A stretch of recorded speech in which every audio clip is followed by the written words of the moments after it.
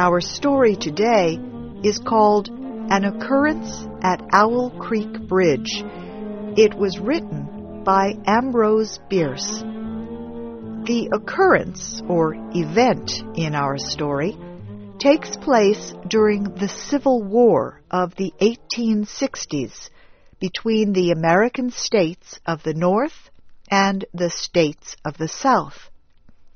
A group of soldiers is hanging a Southern farm owner for trying to stop Northern military movements across the Owl Creek Bridge. In the last moments of his life, the Southern prisoner dreams he has escaped, and everything that happens in the story is really the images in the prisoner's mind just before he dies. Here is Shep O'Neill with our story. A man stood on a railroad bridge in Alabama, looking down into the swift waters of the Owl Creek River below. The man's hands were tied behind his back.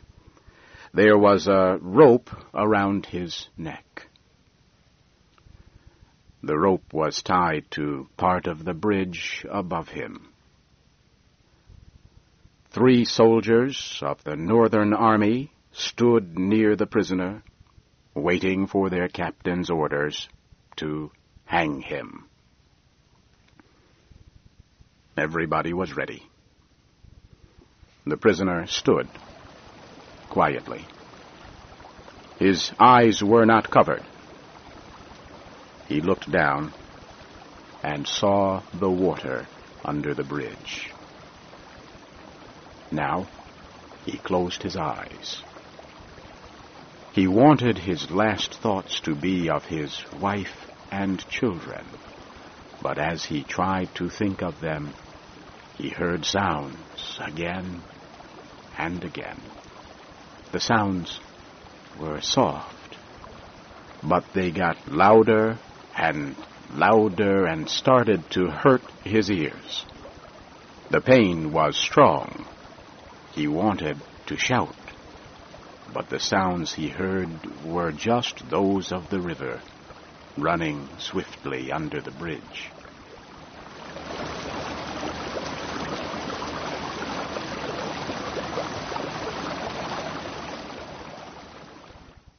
The prisoner quickly opened his eyes and looked at the water. If I could only free my hands, he thought. Then I could get the rope off my neck and jump into the river. I could swim under the water and escape the fire of their guns. I could reach the other side of the river and get home through the forest. My house is outside of their military area, and my wife and children are safe there. I would be, too. While these thoughts raced through the prisoner's mind, the captain gave the soldiers the order to hang him. A soldier quickly obeyed. He made the rope firm around the prisoner's neck. Then he dropped him through a hole in the bridge. As the prisoner fell, everything seemed black and empty. But then he felt a sharp pain in his neck and could not breathe. There were terrible pains running from his neck down through his body, his arms, and his legs. He could not think. He could only feel a feeling of living in a world of pain. Then, suddenly, he heard a noise, something falling into the water. There was a big sound in his ears. Everything around him was cold and dark. Now he could think. He believed the rope had broken, and that he was in the river. But the rope was still around his neck, and his hands were tied. He thought, How funny. How funny to die of hanging at the bottom of a river. Then he felt his body moving up to the top of the water. The prisoner did not know what he was doing, but his hands reached the rope on his neck and tore it off. Now he felt the most violent pain he had ever known.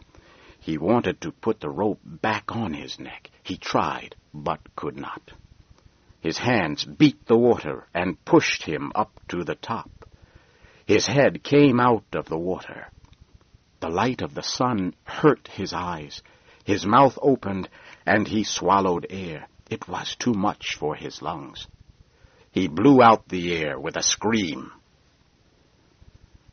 Now the prisoner could think more clearly. All his senses had returned. They were even sharper than before. He heard sounds he never heard before, that no man's ears ever heard. The flying wings of small insects, the movement of a fish.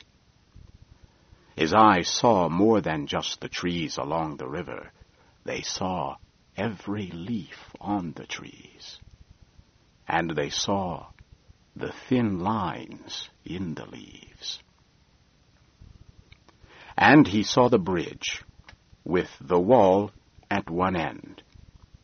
He saw the soldiers, and the captain on the bridge. They shouted, and they pointed at him. They looked like giant monsters. As he looked, he heard gunfire. Something hit the water near his head. Now there was a second shot. He saw one soldier shooting at him. He knew he had to get to the forest and escape. He heard an officer call to the other soldiers to shoot. The prisoner went down into the river, deep, as far as he could. The water made a great noise in his ears, but he heard the shots. As he came up to the top again, he saw the bullets hit the water. Some of them touched his face and hands. One even fell into the top of his shirt.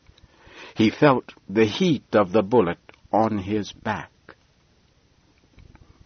When his head came out of the water for air, he saw that he was farther away from the soldiers, and he began swimming strongly. As he swam, the soldiers fired their rifles. Then they fired their cannon at him. But nothing hit him. Then, suddenly, he could not swim. He was caught in a whirlpool which kept turning him around and around. This was the end, he thought. Then, just as suddenly as it had caught him, the whirlpool lifted him and threw him out of the river. He was on land. He kissed the ground. He looked around him. There was a pink light in the air.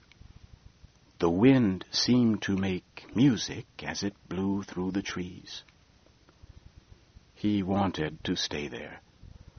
But the cannon fired again, and he heard the bullets above his head. He got up and ran into the forest. At last, he found a road toward his house. It was a wide, straight road. Yet it looked like a road that never had any travelers on it. No farms, no houses on its sides, only tall, black trees.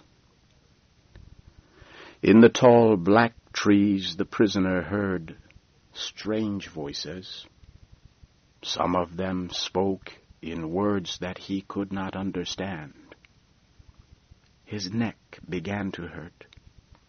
When he touched it, it felt very large. His eyes hurt so much that he could not close them. His feet moved, but he could not feel the road. As he walked, he was in a kind of sleep, now half awake, half asleep. He found himself at the door of his house. His lovely wife ran to him. Ah, at last. He put his arms about his beautiful wife. And just then, he felt a terrible pain in the back of his neck. All around him there was a great white light and the sound of a cannon. And then, darkness and silence. The prisoner was dead. His neck was broken. His body hung at the end of a rope.